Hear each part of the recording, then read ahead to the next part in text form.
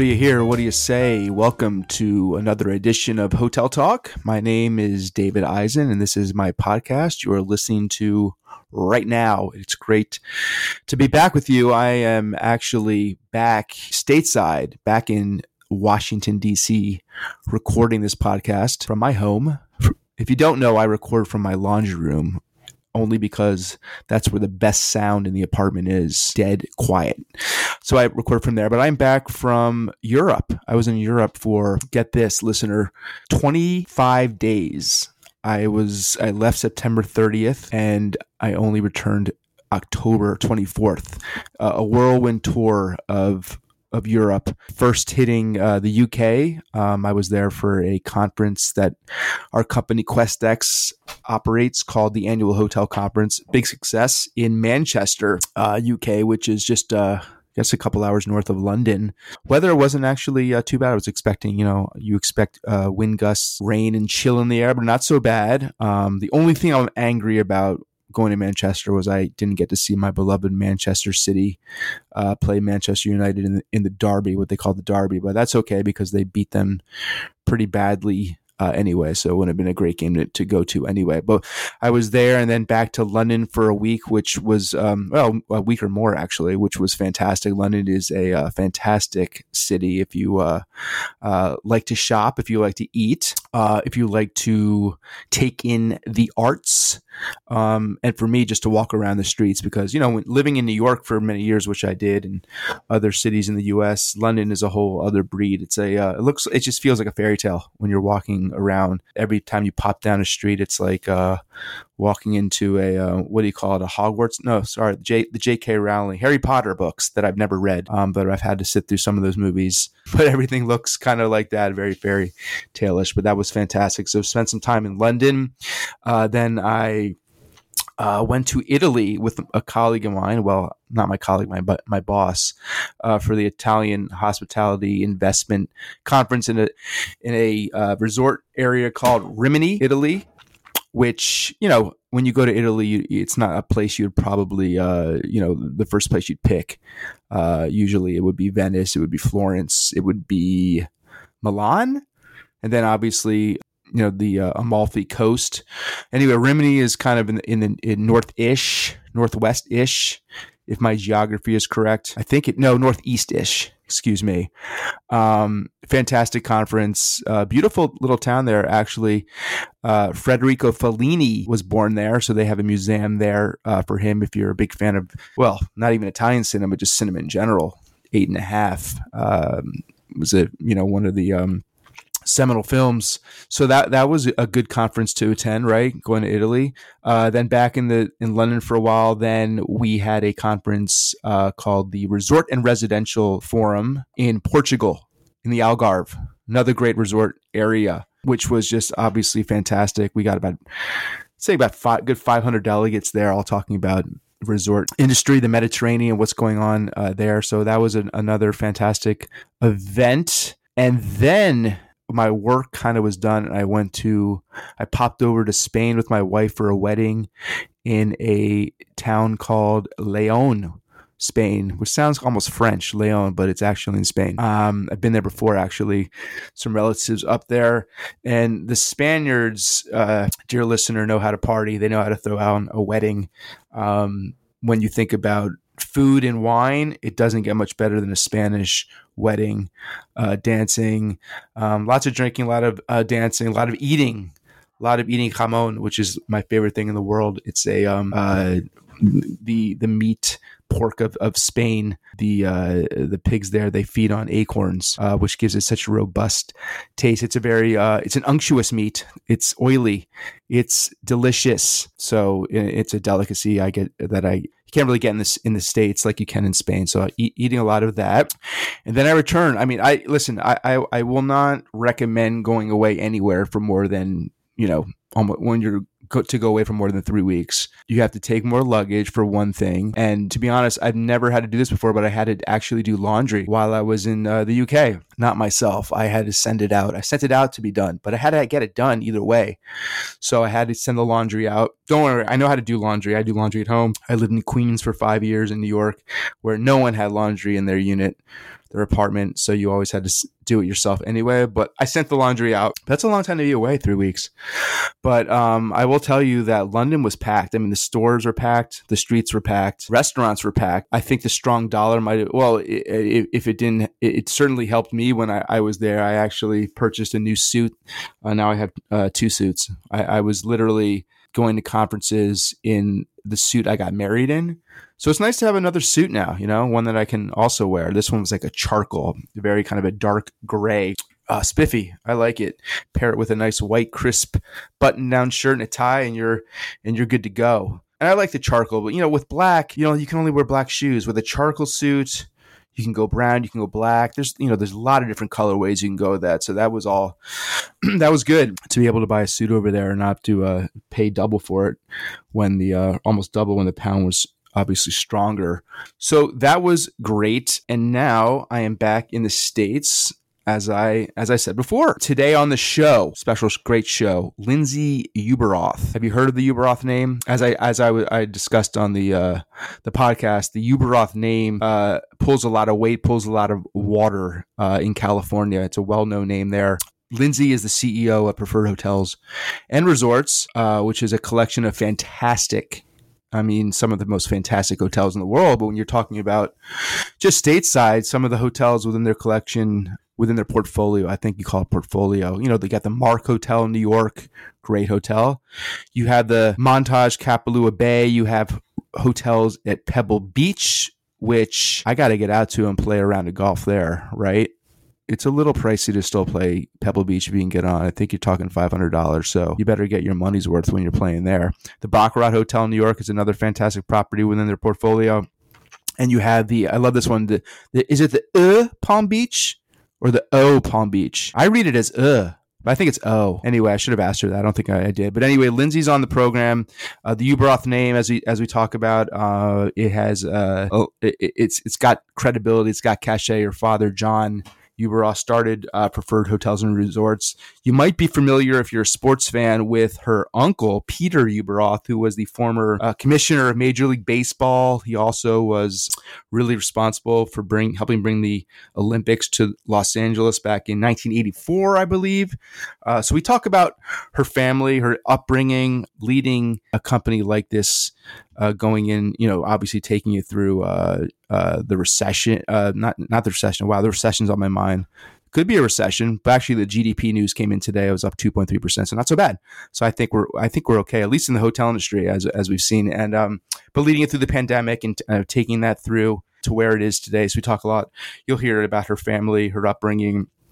And then obviously leading a hotel company such as Preferred Hotels and Resorts. But it's a interesting time for the hotel industry. Q3 numbers just came out recently. I was looking at Hilton and Wyndham. Both reported good numbers. The data was good. Here's my favorite thing. So you look at Hilton's report, right? Hilton Q3, the results exceed expectations. Don't you love that when it says exceed expectations? And really what that means is that we will underpromise and then we'll overshoot. Underpromise and overshoot, right?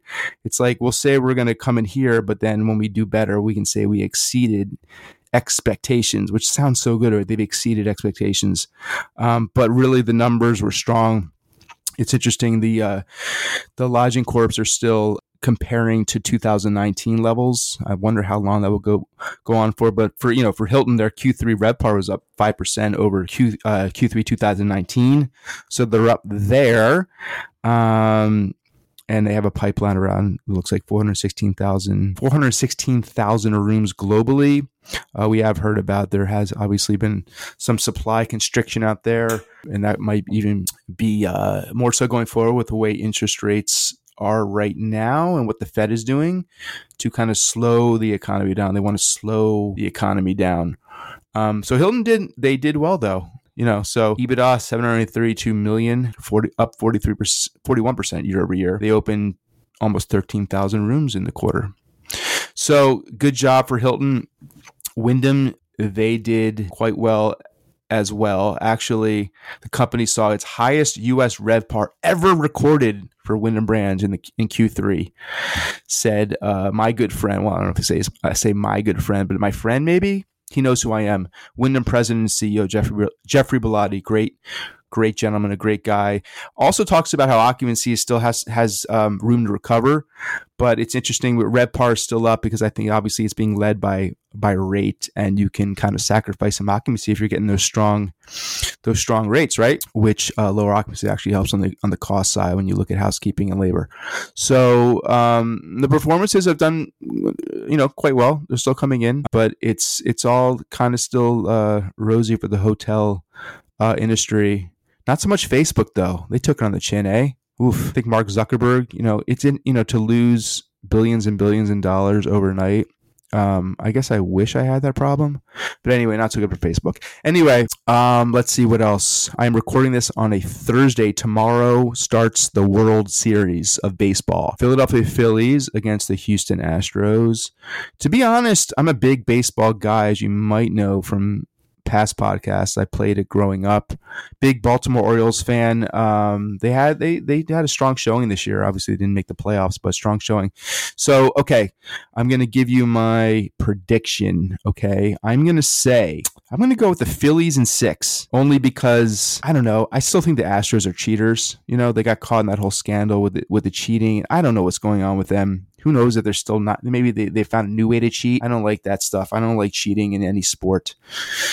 PEDs or stealing signs. Well, stealing signs, you can, there's a science to that, but when you're actually using video and things like that, I'm old school like that. I don't believe in it. So I'm going to go with the Phillies in 6. Bryce Harper, he's going to get a ring. Wait, did he get a ring in the Nationals? No, I don't think he did. I think he left. Anyway, I'm going to go with Phillies in 6. I'm sticking with it. You heard it here first. So this is not obviously this. I want to make a disclaimer. This is not a betting line. I don't want you to go out there and throw money down the Phillies just because I said they're going to win in 6. But that's my prediction. I'm sticking with it. Without further ado, let's talk to Lindsay Ubroth.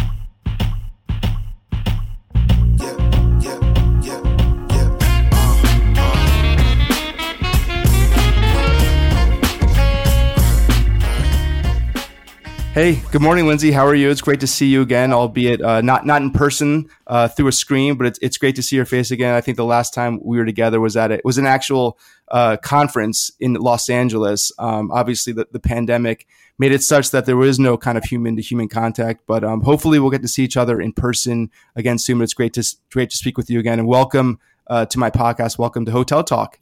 It's great to be here. A great way to start my Monday. Fantastic. No better way to start your Monday than to be speaking with me, of course. So, it's great to speak with you right now because, as I kind of mentioned when we spoken before, and I go way back in the travel industry. Obviously, you do on the media side. And the company that I worked for when I first started, I was with Travel Agent Magazine and Luxury Travel Advisor Magazine. And literally the first ever kind of profile I did was on your father, John Ubroth. I flew from New York to Newport Beach, and I remember staying at the Hotel Balboa, which I'm not sure is still one of your hotels, but I stayed there. Fantastic property. And I came to your office, and I met, obviously, you were there, your mother, Gail, and I sat down with John, and we had a good hour talking about his career in travel. And this was before you became CEO of Preferred Hotels and Resorts. You were still he was still the big boss, right? Which I'm still in your life. It's still your father. Maybe you think of him as always the boss, right? But I remember, that kind of coming to the office, speaking with him there. Obviously, Newport Beach is beautiful, so it was great to get out of New York for a while. But the biggest thing for me getting out the sense of Preferred Hotels and resorts is really it's a family affair. I mean, your father, he acquired the business, I believe, back in around 2005-ish. You were with him at that time, or you were with the company, or you were coming to the company. Obviously, your mother was there already, and your brother Casey as well. So really, it's a family affair when it comes down to it. What's that like? I guess working for a company that where literally you're going to work with your mom, your dad, your brother. Talk about that first of all. Kind of what that feels like, working for a company that has such a kind of familial ties to it. Yeah, I mean, family businesses are definitely unique. And I feel very blessed that I'm in a very healthy family business. It's unique because the company's been around a lot longer than us. We didn't found it, but so we're first generation, or I guess transitioned to second generation now. And I love it. I think the best way I would describe it is it feels very different when you own the business. I think you put a very different lens on how you do things and a very different set of values and work ethic to it. I think my parents are two of the most interesting people, so I enjoy spending time with them. I'm lucky that I consider them both mentors. And from the outset, I remember when my parents made the decision to buy the company. The one discussion that we had as a family was, we're only going to do this as long as we're all having fun. And that at any point, if there was a sense that this was going to ruin the family dynamics or it was really starting to disrupt the family, then that was it. This was something we were all passionate about. So hopefully that gives a little bit of color to the, it's like in our family business. Yeah, and it strikes me as like you hear sometimes like a husband and a wife creating a business, and sometimes there can be a little bit of a strife in there. But I guess it's a good thing that your father and your mother are obviously married, but beyond that, it was more like kind of son, daughter, mother, father, tight knit unit, and it succeeded, right? So obviously, I'm sure at some point there are kind of conversations where decisions are made that maybe someone has a different viewpoint, but it seems like you were always able to kind of work it out together when there are those. Absolutely, there are absolutely, and there still are days where trust me, I've walked into a room and sat down and said, I'm on the verge of not liking doing this anymore, right? That's code of saying we're not agreeing on something, and let's figure out how to make this work, because like I said, at the end of the day, we all love each other, but we're running a business. And so that's always the other thing too. Having to say, we're going to sit down and have a business discussion. And then we have pretty hard, fast rules about how we conduct ourselves when we're just family. So it keeps it healthy. But I think you guys have made it work. I mean, you have more than 650 hotels globally. I don't know if that number is maybe you signed another one today. That's rising. I mean, this is a company that, has grown exponentially, right? Particularly, the hotel industry with its ebb and its flow, its different cycles. It's not an easy business, it's not an easy business, but you guys have really kind of powered through that and really be able to grow the business. Now, I want to just bring it back a little bit before we get to the future. But your father, right? I mean, he's always kind of been a travel. That's always been his business. Now, I remember. I believe he started a travel agency called Ask Mr. Foster, if I get that correct. So what do you think about travel? Why has it always been in the kind of Uberoth blood? How did he kind of get his kind of start? And beyond that, did he kind of, did he push it on you to stay within the family business, stay within travel, or is it something you just kind of pulled to like a moth to a flame type of thing? Okay, I'll see if I can start from the beginning. So in terms of my father, how did he get into it? I think a little bit twofold. I mean, if you were to, I'm trying to remember some of his history, but he was in the Navy. So he got to travel around the world in the Navy. And I think that to him, he grew up in a nice upper middle class family, but they really did just travel domestically. So I think that was part of it. Then he also worked with my uncle Peter quite extensively, who had also started in the travel industry. So I think those two hand in hand, just led him to just have this passion for travel. As it relates to, was it ever pushed on me? No. I mean, almost to a point of it's almost comical. I grew up as a child traveling a lot. Every family vacation, we traveled internationally.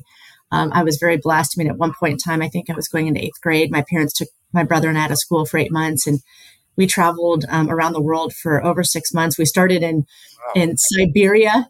We took the Siberian Express. We traveled through now there's countries that don't even exist. It was the Soviet Union then. There was the Eastern Bloc. We went through Checkpoint Charlie. I mean, we did it all. So as a kid, travel was very important to me. But I went to college. I graduated. I went to work for a company called what's now Accenture Consulting. So I say I accidentally fell into the business when my dad started acquiring a bunch of travel-related businesses. It was right after 9/11. The consulting business sort of took slowed down a little bit because the world didn't fall apart like everybody anticipated. Right. And, I ended up going to work with him, helping kind of merge these various travel businesses. And that was where the light bulb went off. And I thought, I know this, like I know the travel industry. I've lived this.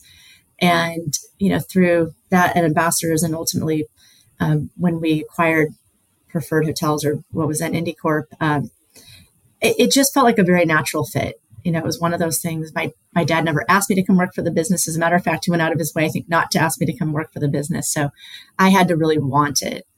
Yeah. And I'm grateful for that. I'm grateful that it wasn't you need to come work for the company. It was a genuine desire. No, it's like, a lot of family, the father or the whoever, they want their offspring to maybe join. It sounds very like Game of Thrones, or like I'm watching House of Dragons right now, where it's like you have the king and then the offspring and they become the king, and it's very like a lineage like that. But actually, I want to bring it back. You got to get out of school for 6 to 8 months to go traveling. How did that happen? That sounds like the coolest childhood ever. I wish my parents had pulled me out of school for 6 months. It wasn't. I wish I appreciated it more at the time. Yeah, I was, we were, I was going to 8th grade. My brother, I guess, was going into 5th grade. And my dad was working for what's now Carlson Wagon Lee Travel. But, and my mom had always had this vision of traveling the globe. And so they set up for us to literally go around the globe. My dad, he was working, so he would come meet us at certain points. He wasn't with us the entire time. But, I look back on that, and honestly, I think it's why my family believes so strongly in travel, because you realize when you have the ability to travel to all these different countries and cultures, and you get to witness things. And then as you get older, you watch those change, right? You know, through Checkpoint Charlie, which doesn't even exist anymore, things like that. It gives you a perspective on humanity and the power of connecting with people and seeing other cultures and knowing we're really not all that different. We might speak a little different language and eat different things, and architecture look different, but I've certainly shaped my life. I'm very blessed, and that was well before cell phones and Instagram and all that. So I think it also took another level of sort of depth, because we were pretty cut off, and you were really and you weren't just looking at a phone the whole time during your trips. Yeah. It's funny. I can't remember. Yeah, you couldn't Google anything. But it's funny. Like these are ubiquitous now. But I literally don't even remember a time without them. It's weird. Like I don't. But there obviously was most of my life was spent without one of these, and I don't know how we got around. I don't know how I found anything when I was driving. I literally have no idea how I got from point A to point B. The Thomas guides, the good old fashioned Thomas guides. I don't know if you remember those, but or a triptych, like a AAA triptych or whatever it was. So I assume on those 6 to 8 months you had to keep up with your studies, though, right? You must have, had to at least cracked a math book, an arithmetic book at some point. Yes. There was some actual education that took place beyond travel. Yeah. So I want to get back to the Uberoth name, as the audience. Hopefully the audience knows the Uberoth name. Like I had said before, it draws a lot of water in California. It's a very well known name, and a lot of that has to do with your Uncle Peter, who you referred to before. I mean, Peter Uberoth, for me as a sports junkie, I mean, this guy was 1984, right? He brought the Olympics to Los Angeles. He was responsible for that, and then for a good 4 or 5 years, he took over for Bowie Kuhn. He was the commissioner of Major League Baseball. I mean, that's a pretty lofty position right there. And I know, and I read up on him. Actually, I do a little research, Lindsay, for this podcast before I get on. He did a lot of things for baseball in terms of, now I can't remember them, but he did do a lot of things for baseball, which for a sport like that, which is such a traditional pastime, that getting anything done, to push things forward can sometimes be difficult. Kind of like, I guess passing laws in Congress. It takes a while. But could you talk a little bit about just kind of the Uberoth, the name? I think there's an aura about it from your father, from your uncle, and just, was it tough being a Uberoth, or was it like, when you went to school? Did people know you by the name, or were there certain times that the name maybe it helped you get into a club or something like that? I mean, you grew up in California, right? You're trying to get into a club. You say you're a Uberoth, you get right in. Anything like that to share? God, well, I'd like to believe I was too young to really benefit from getting into clubs, maybe, but there's benefits and drawbacks to everything, right? I mean, absolutely. I mean, when you look back to the Olympics and baseball and a lot of the things that Michael was, he ran for governor at one point in time. Yes. It was great. It definitely, people might take a meeting or pay a little bit more attention because of the last name. And I'd like to believe we're very well respected as well. But at the same token, you have to realize there's two separate families too. And so sometimes I know people would make assumptions about me personally or the family. And you sort of have to remind everybody, it's like, well, no, there's two separate families here. And otherwise kind of everybody blends everything together. So, but I would say, 99% of the time it was all very positive. And the 1% wasn't that it was negative. It was just, I think, making sure that you could kind of keep your own identity and not have people put assumptions upon you. Right. Because with notoriety comes, some responsibility. So, but it certainly kept me, I think my uncle used to say, don't do anything that you wouldn't want to, show up on the front page of the newspaper. So, right. So I guess you didn't. Yeah. But I think if I had the Ueberroth name, I would be using it around town to get into certain, bars or whatever it might be. I would use the last name to help me out in some way. But yeah, I'm sure there was some way at times. It helps me get into the local Italian restaurant down the street, which is now. Well, that's good. It still works for me, so I'll take it.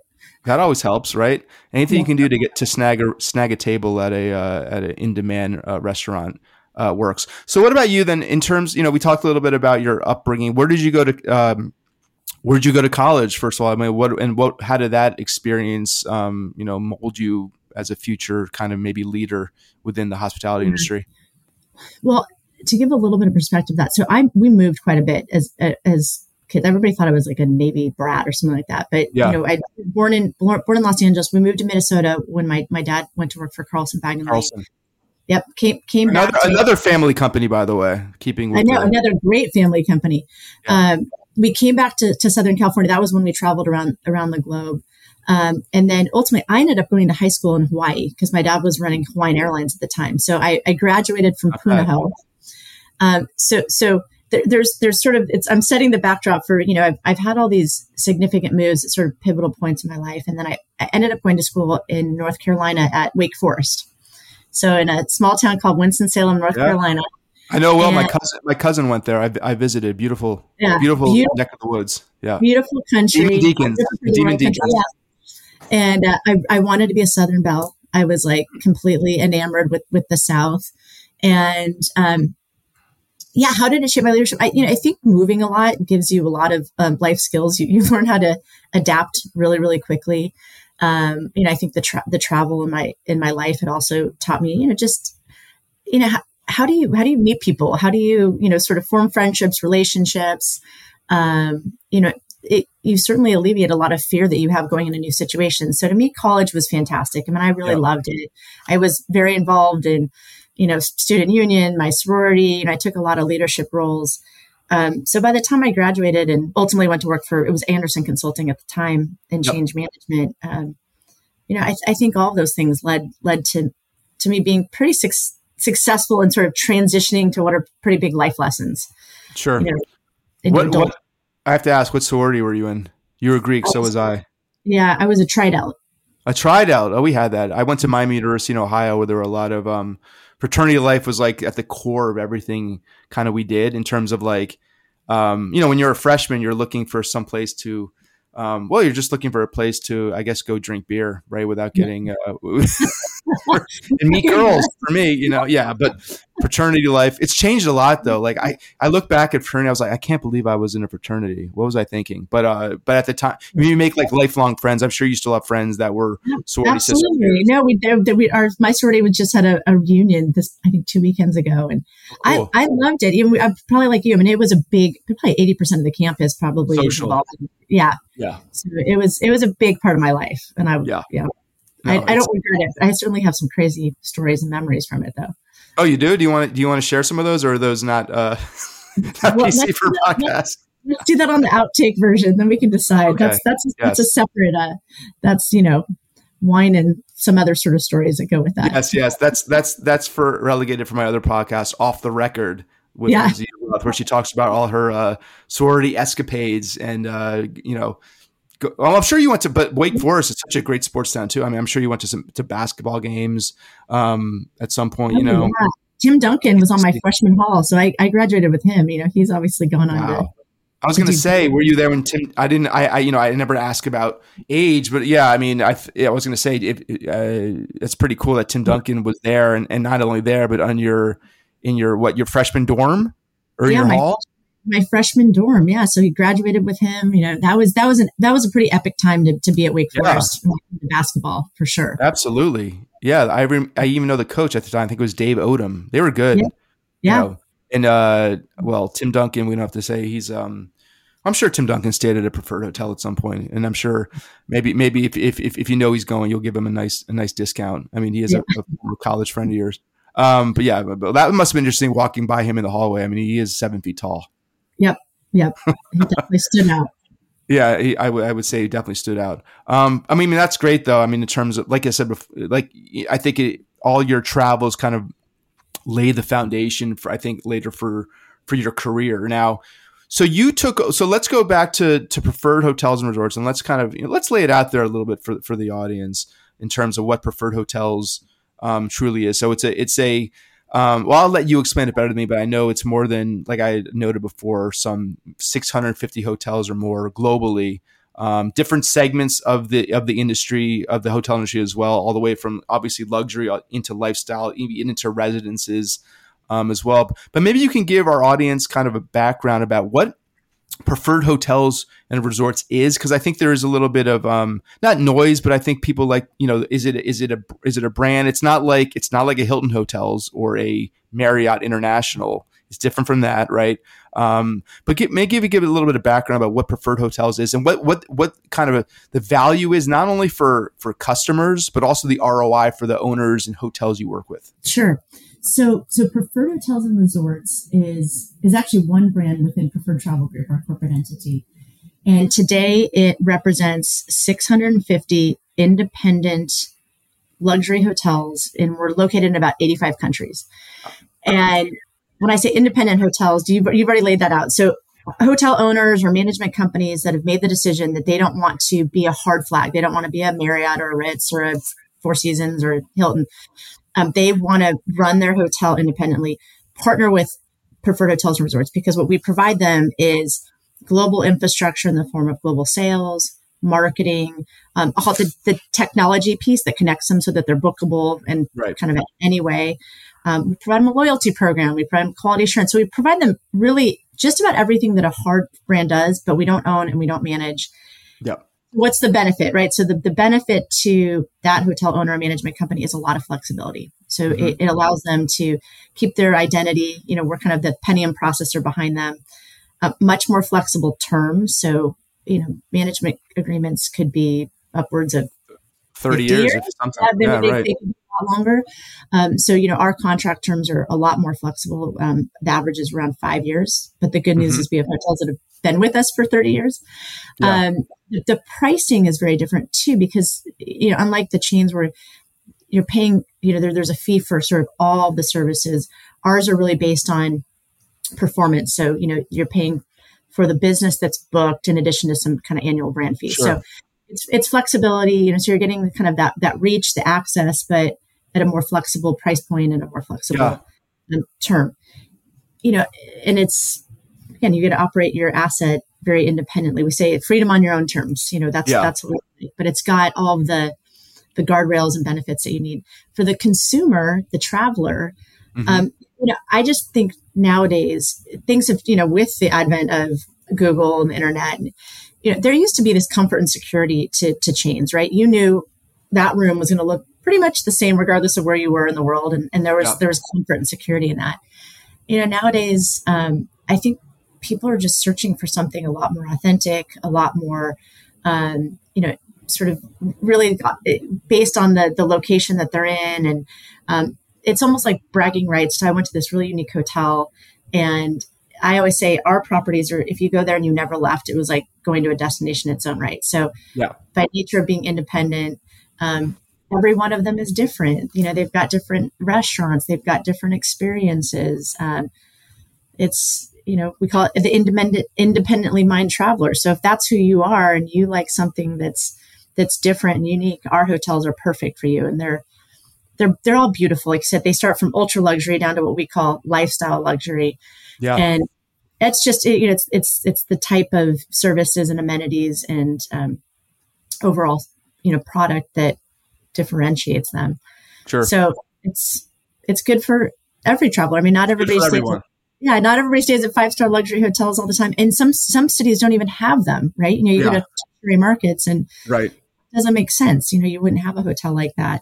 So, and then we provide the loyalty program and all the other benefits and security. I mean, I think the other cornerstone that's really important to the traveler, but also to the travel agent side, is our quality assurance program. So that these hotels have been vetted not only annually, but daily, because we've got an online reputation management system that every day is looking at customer reviews, benchmarking it across our brand standards, so that the hotel gets alerted and we get alerted as a brand. If all of a sudden we start seeing a trend of negative reviews, we pick up the phone and say, what's going on at the property? So we're really on top of that piece of it. So I think it gives a lot of security to the people that are traveling, that they're going to have a really good experience when they're staying at our properties.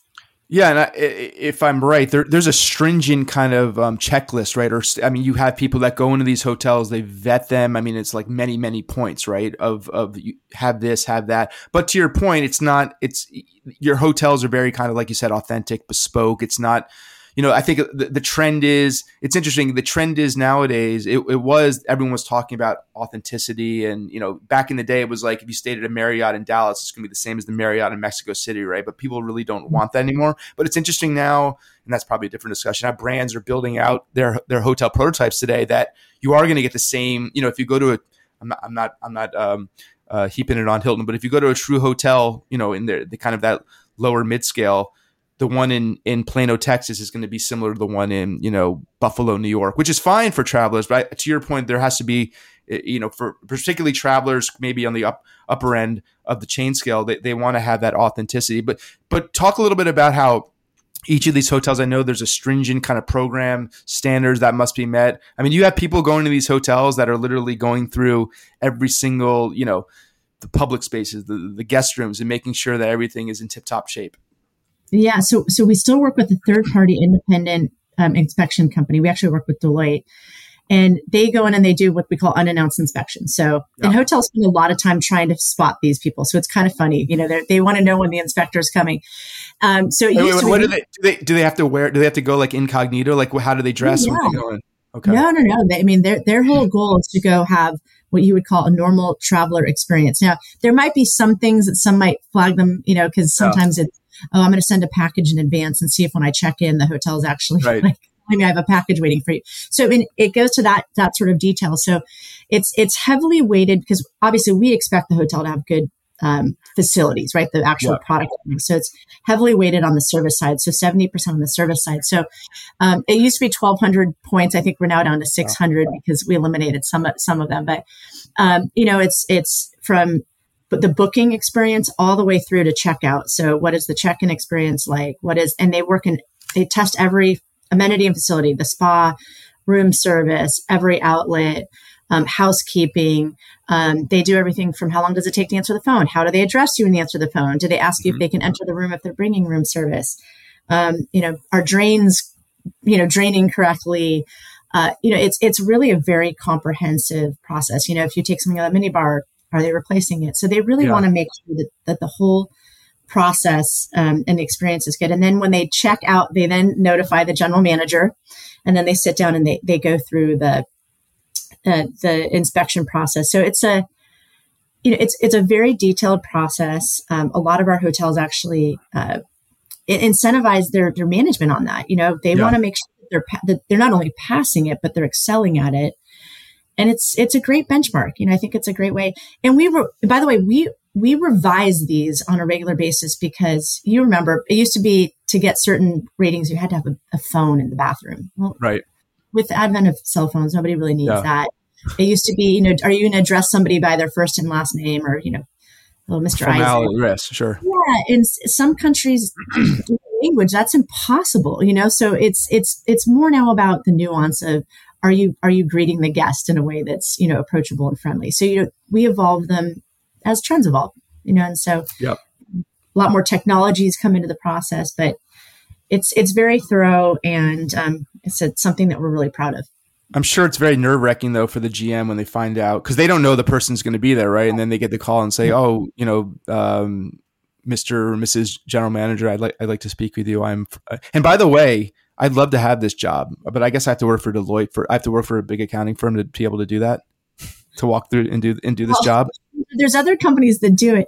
Okay. I always thought it'd be a great job too, but you don't get to enjoy it, I think, as much as some people. Because you're there to do a job, and it's not like you get to just hang out at the pool all day long.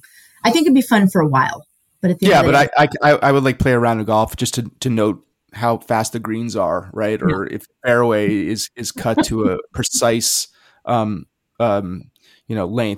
I'll give my own preferred story. I'll give shout out to the Finca Courtesan resort, golf and resort in Casares, Spain, which is in southern Spain. I go every year. I go. Well, my wife is she's born in the U.S., but she's Spanish. Her whole family lives in Madrid and Seville, so I'm lucky enough to kind of just ride the coattails of all their hospitality.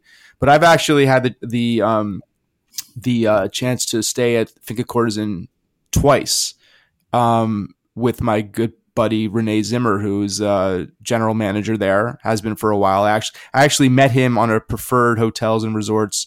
I guess it was a conference, general managers conference, way back in the day at Pebble Beach, which plug is another preferred property. I'm still waiting to get that round at Pebble Beach, Lindsay, so I might have to hit you up for that at some point.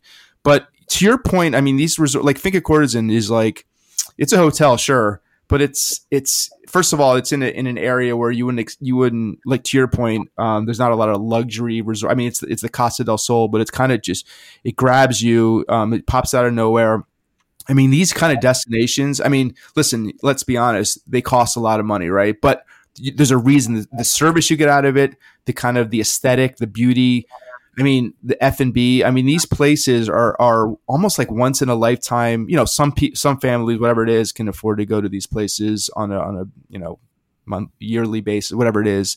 These are like places that are leave indelible marks in the traveler's head, right? I mean, I went there and it's like, it's just everything is perfect, from the service to the room, the food, the golf, the spa. And by the way, I'm not getting paid by Preferred or paid by Finca Courtesan to talk it up, but it's like, I mean, these destinations, to your point, are kind of these are real experiences. It's a little different than going to one of these resorts than going even to say like a Ritz-Carlton or St. Regis, which are all great in a city location, but these are the types of resorts, hotels that leave an indelible mark. Yeah, well, it's funny. I was just at Finca, and I was just with Renee, and I couldn't agree more. And you brought up a point I think that's interesting, because they're independent, and because we don't get to put Preferred Hotels and Resorts on the side of the building. It says Finca Courtesan, right? Every hotel has its name. So the concept is they have to, I think, work that much harder to create something that is so incredibly unique that it does stand out against the chains, which have the value of that brand name that's on every building. Yeah. So yeah, they're destinations in their own right, and they say they leave an imprint on your heart and soul. They do, absolutely. And to your point, I mean, it's a different experience that you get from other types of hotels. Although, to be fair, you do have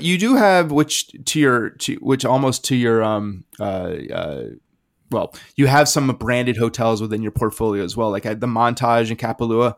But that's an interesting actually point to bring up. Well, what is a brand today? Because is a brand, if you have a brand, is it more than one hotel? I mean, I feel like there's so many hotels. Well, we all know there's so many hotels globally. I think that's like 58,000 even in the U.S. But like everyone's trying to start a brand or whatever it is. What's your definition of a brand today, and what should it do? That's a really good question that I don't know that I have the answer to, because I think a brand means something different to everybody. I think ultimately a brand is something that delivers an experience and a loyalty, right? So it's something that you say you want to go back to. Part of it, yeah. I want to go back. I want to experience it again. Montage is a great example. When we started with them almost 20 years ago, It was their first property was in Laguna. Yeah. Now, fast forward, we've grown together and they're close to 20 hotels with Montage and Pendry and still growing. So, yes, we do work with, I'll call it, they're not so small anymore, small groups or brands. But at the end of the day, they operate like an independent because every single one of their hotels is very unique. So they're not cookie cutters. So we would work with groups like a Montage who are developing these just incredibly fantastic, amazing, one-of-a-kind properties that really represents the destination that they're in. So you're not, no one Montage is the same. No one Pendry is the same. So that's why we would continue to work with groups like that, even as they grow and scale. Sure. As long as it makes sense. And that's a great brand that has built incredible loyalty. I've stayed at the Montage in Deer Park years ago. I don't know if that's one of your hotels, but that was an experience all in its own. Deer Valley, Utah. Deer Valley. Did I say Deer Park? I was thinking of the water. Yeah. I'm thinking Park City and Deer Valley. So you just married them. I married them together. But I mean, to your point, I mean, even Montage has well, maybe this is a good segue. I mean, think about it. They have sub brands too with their Pendry brand too, which is kind of a little bit further, under the Montage luxury brand. I mean, that kind of lifestyle, upscale space. But you guys decided then, and I won't even attach a year to it because I don't remember, but it was some years ago to kind of differentiate your hotels, put them in different categories with Legend, with LVX, with Lifestyle, with Connect, with you even preferred residences, and then bringing that all together under the I Prefer kind of rewards, program, which kind of, a strong rewards program kind of links is the kind of the brand over all the brands that links them all together. What was the decision then to kind of differentiate and put those into separate kind of, buckets of hotels? Oh gosh, back then, I mean, I don't know if you recall, but we were a family of brands. So at that point in time, under Preferred Hotel Group, we had Preferred Hotels and Resorts, Preferred Boutique, Sterling, Summit. Right. Sterling. I remember those. Yes. So it was actually part of a greater plan at that point in time when, every brand was launching new brands. Mm-hmm. And ironically, at one point in time, it started because we were thinking about launching another brand to focus on design-oriented hotels. And we ended up partnering up with a great gentleman named Robert Louis, who said, why are you doing this? Why would you launch another brand? You've got this great heritage and equity with Preferred Hotels and Resorts.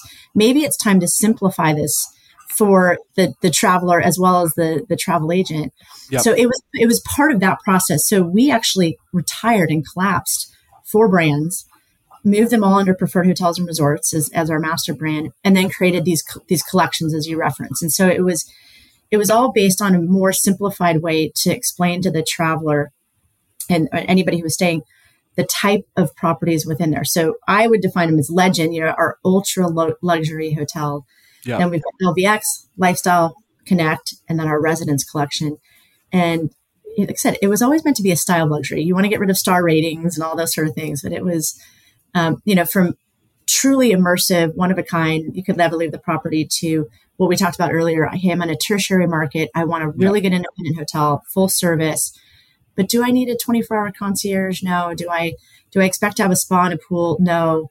But, I expect to have all the kind of those full service amenities. So that was why we did it. I think it helped clarify and declutter. And ultimately, I think it really helped us compete better in a space that was continuing to be very, very cluttered, new brands at the time. Well, you bring up a good point. I've talked about this with you before, that, the big brands, Marriott, Hilton, they all decided to kind of get into your space, into your swim lane a little bit and launch their own independent, what they call collections or soft brands. I know you've always said like there's not kind of a, maybe to welcome them to the ballgame. It took them this long to figure that one out, that it's a good business model. What is the competition like for hotels? Do you find there's competition? What is the kind of, when they start introducing these soft brands, and now every, big brand company has one, lodging company, did it feel like a threat? In some ways it really helped us. I'll be totally candid. It's what's the term? Imitation is the sincerest form of flattery. I think I'm always a half glass full sort of person. So to me, it was like, it's validating the independent segment. It just highlighted, when the chains decided to get in, that they knew that was where the travelers were going, that's what they were looking for. They wanted something different. They wanted something unique. So it actually helped elevate the brand and what we were doing. And we've just been doing it for 50 years longer than everybody else. So that was a benefit, but it has dramatically changed the competitive landscape. So whereas before we used to have just traditional competitors in the same hot space that we compete in, now we do compete with all the chains. And we compete with, I'll call it, some of the regionalized luxury brands. And so, for example, would be, let's use Auberge or Rosewood, or that kind of luxury space, which a lot of customers associate with being, they'll call it boutique or independent. So, I ultimately say it's been a good thing. It's been a good thing. Ultimately, it helps elevate the awareness, but it does make the competition a little bit more intense. Sure. Yeah, it does. When you bring those kind of, lodging companies in that have such scale and resources. Sorry, this is live podcast. That's my dog barking right now. Okay. I was waiting for mine. I was sort of nudging I was underneath the table. I know. I love doing a live podcast. Well, I could probably edit her. There she is. I don't know why she's barking. Probably some of the door. But it's a very kind of it's a more crowded kind of landscape. But as such, I mean, in terms of, your job as Preferred Hotels, actually, I'm going to pause this for a second to stop her from doing. So, what I was saying before, but obviously from a Preferred perspective, your business is to drive as many bookings, right, to your partner hotels. I have to ask you then, do your hotels, I mean, do they and we talk about OTAs and that's kind of the do you want to leave? It's okay. Go ahead. OTA business, do some of your hotels, are they still using, the Expedias of the world? How does that all kind of work out? I mean, because it's such a fragmented booking kind of ecosystem nowadays. It's like, for me, I book direct always. I might do my research, but I always know to book direct. Absolutely. And I think that the hotel industry has done, to be honest with you, a really poor job in educating the public that if you don't book direct, you're not going to get your reward points. It's a safer way to book, do you know what I mean, than doing it on a hotels.com. And I don't think they spent so much money on advertising, well, the OTAs have, but also the brands. And I'm like, you have to do a better job of education of that. But nowadays, I think, direct booking and what you guys do to push those bookings to the hotels, but you're still competing with OTAs. And I'm sure some of your hotels still list on them too. How does that all kind of, work its way out? So the OTAs are never going to go away. And I would say probably the majority of our hotels still put some inventory on OTAs. I mean, like you said, it's a billboard. I think, and that's how we sort of advise our hotels. Look at it as a billboard, right? There's nothing bad about having some inventory on an OTA or on the big OTAs. It's just, what do you do with that, right? So you don't want to have all your inventory on it, otherwise you're just diluting it. But if you kind of always carve out a small portion, especially during need periods, you look at that as an advertisement. And then what we tell people is, as that person comes into your hotel, checks in, you say, "Oh, I saw that you booked through Expedia. Would you like to become a member of our I Prefer program?" Which, by the way, gives you benefit, And it's a way to convert an OTA booker into a direct booker through a loyalty program, which is obviously a much lower cost of sale. So I think, that's how we look at it. They're part of the ecosystem. They're not all bad, if you put it in that context. I mean, the amount of money they spend advertising. I know.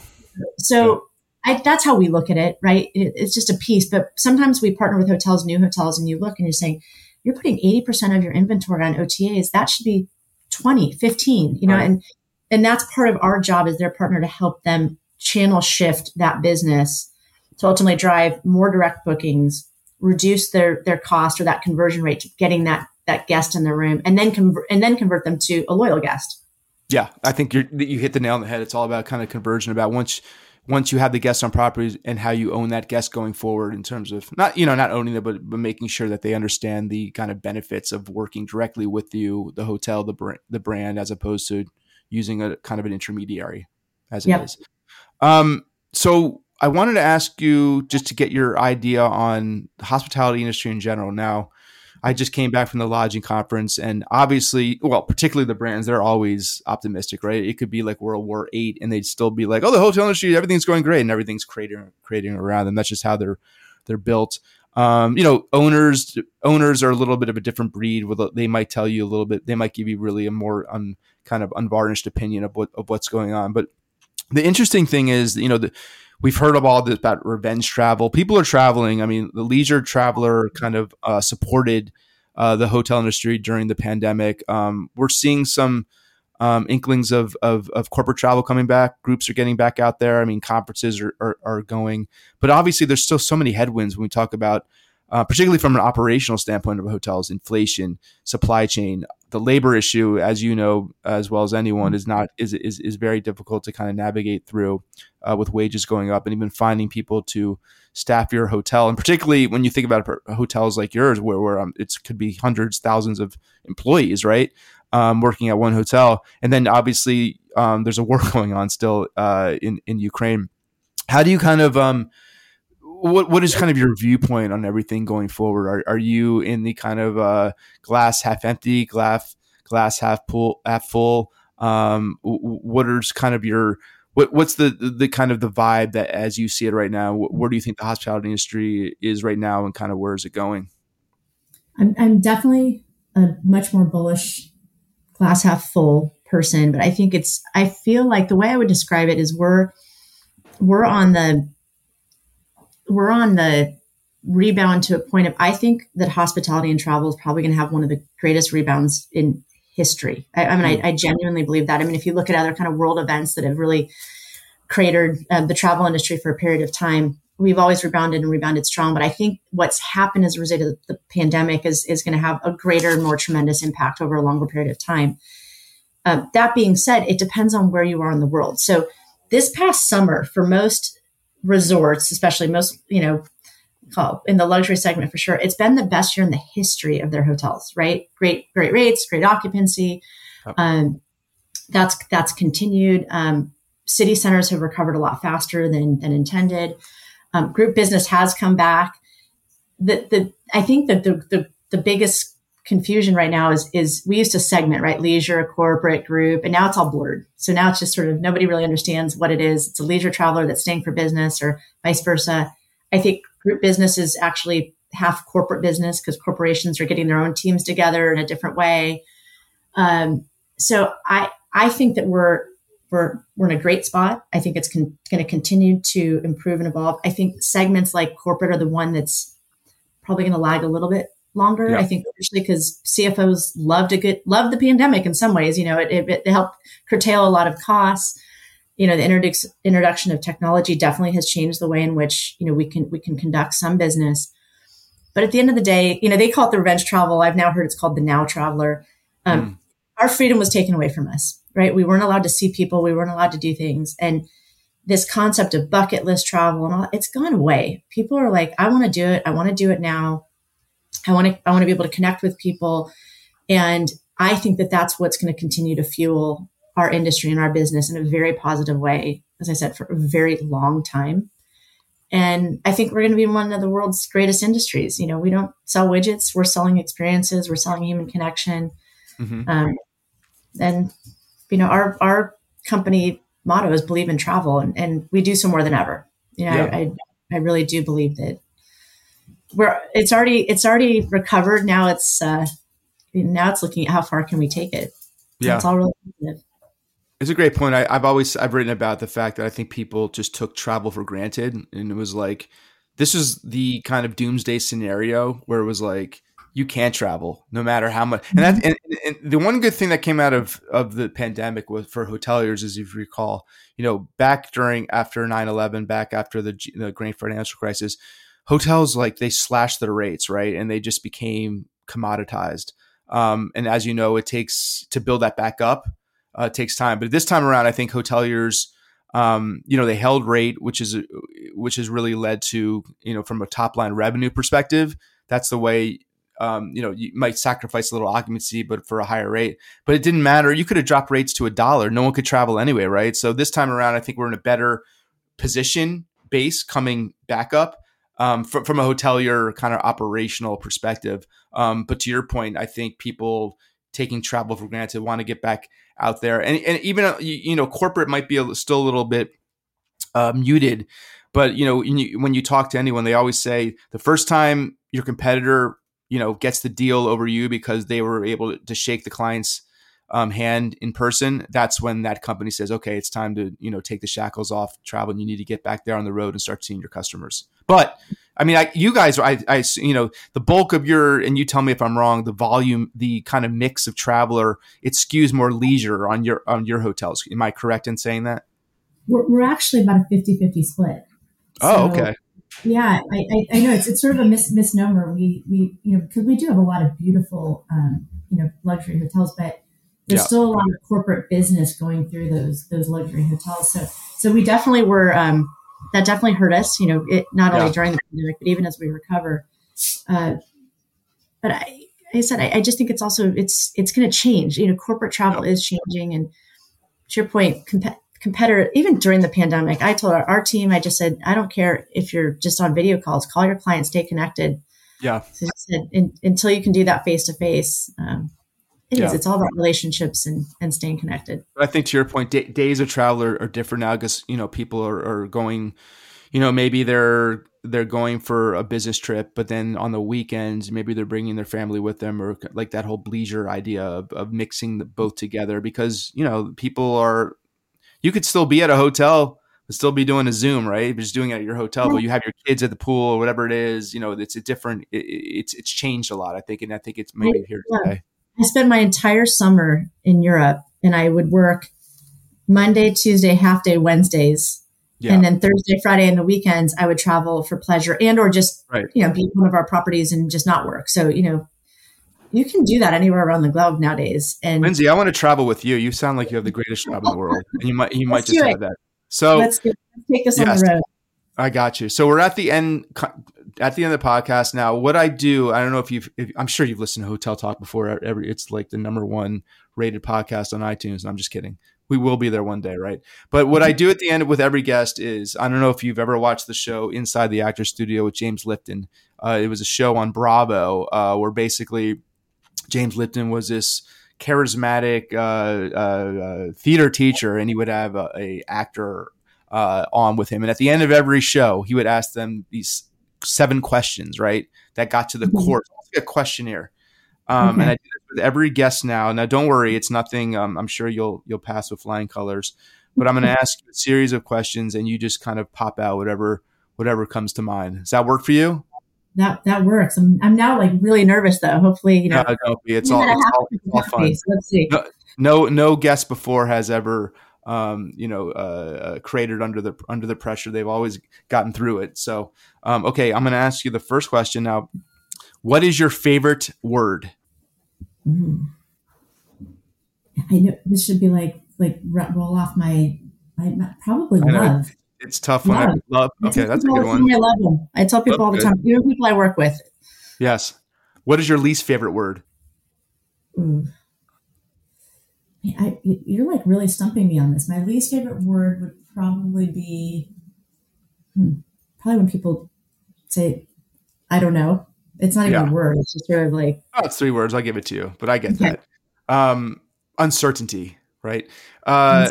What turns you on creatively, spiritually, or emotionally? Travel. What turns you off? What turns me off, creative, spiritually, anything that, stagnancy. Like, I think when you're around people who just, I don't know, negativity. I guess it would be negativity. I don't like being around negative energy. What sound or noise do you love? Rain. What sound or noise do you hate? When my dogs are barking incessantly at the door. What profession other than your own would you like to attempt? I'd love to be a location scout for the movies. Very cool. What profession, well, you're in the right town. What profession would you not like to attempt? Sometimes I look at those jobs, like if you're the person that worked at like the toll booth on the toll roads, something that it's like, yeah, your interaction. Yeah, that's a tough one. It's not really a profession, but yeah, I think anything that has to do with repetitiveness. Yes, or collecting people's change. Last question: if heaven exists, what would you like to hear God say to you when you arrive at the pearly gates? You did a good job. Very good. Thank you, Lindsay. I appreciate it. Great speaking with you. And I'm going to take you up on that offer and maybe I'll do a thing where I just call it Travel with Lindsay, and we just go around to all the preferred hotels in the world, and I do some inspections. I play some golf, maybe a massage, dinners. That sounds like a good time. What do you think? No, you could. You could do some podcasts from the road, and then maybe what you do is you're interviewing some general managers or owners of some of these great groups. I mean, I think you could have some fun doing it. I love it. You'll be here. We'd love to have you do that. Thanks, Lindsay. Appreciate it. All right. It was great to talk to you, and like I say, great to reconnect after all these years.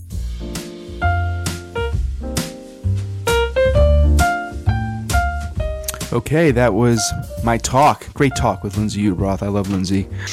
As you heard, we actually go way back. Interestingly enough, when I talked to her about my first story that I ever wrote for Luxury Travel Advisor magazine, 2006, right? Wow. That's a long time ago.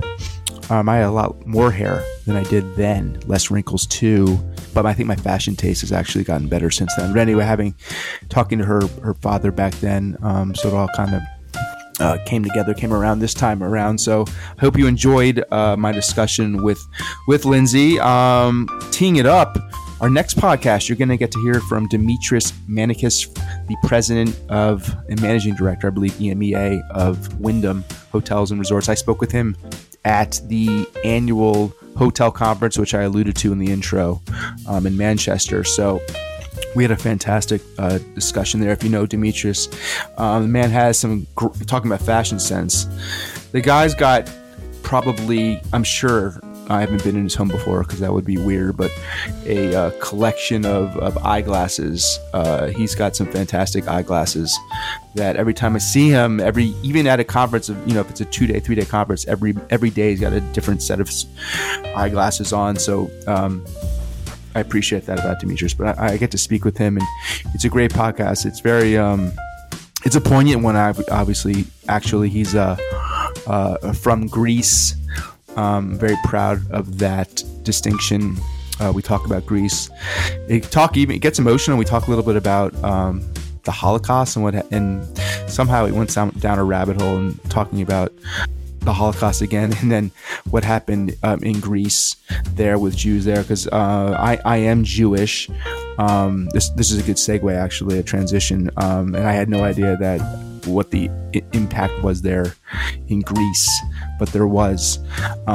So we talk about that, and like I said before, a good segue because I get to travel again in a couple weeks. I'm going to go to Israel.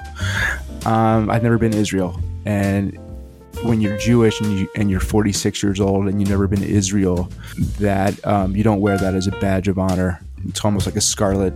Well, I guess it's not. Anyway, so I'm going to Israel for a investment conference there, and I'm excited to go there since I've never been there before. Never done Birthright, but I'll be in Tel Aviv the 13th to the 17th, reporting from there. So I'm excited about that. And that's it. Phillies in 6. Speak to you next time.